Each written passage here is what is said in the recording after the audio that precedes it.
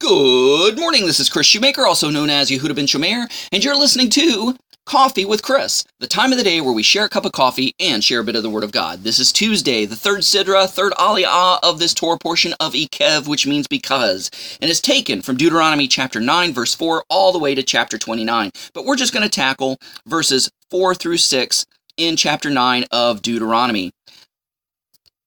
I think if I could sum up this Torah portion, I would sum it up as this.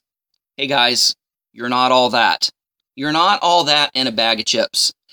So let me read to further explain what I meant by that.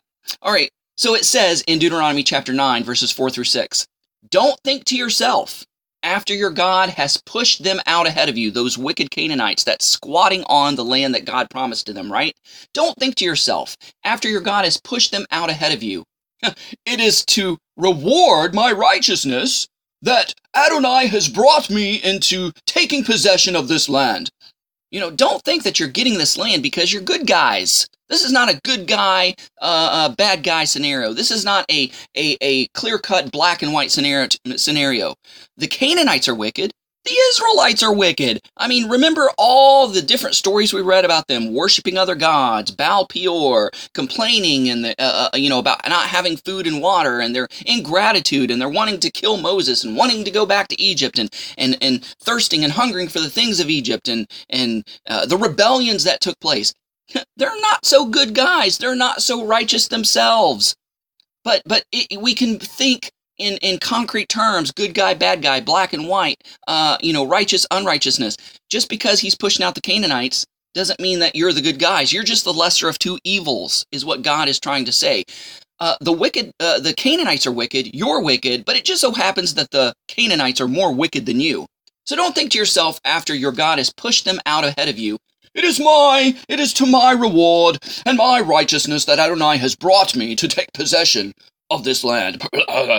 No, it is because these nations have been so wicked that Adonai is driving them out ahead of you. It is not because of your righteousness or because your heart is so upright that you go in to take possession of the land, but to punish the wickedness of these nations that Adonai your God is driving them out ahead of you, and also to confirm the word or to keep the promise, rather, which Adonai swore to your ancestors, Abraham, Isaac, and Jacob. I promised I would bring their ancestors into this land. I'm keeping my word. Even though you're evil, you're not as bad as the Canaanites. So I'm going to keep my word to Abraham, Isaac, and Jacob. Okay, finally, verse 6. Therefore, understand that it is not for your righteousness that Adonai your God is giving you this good land to possess. He's basically telling the Israelites, you're not all that.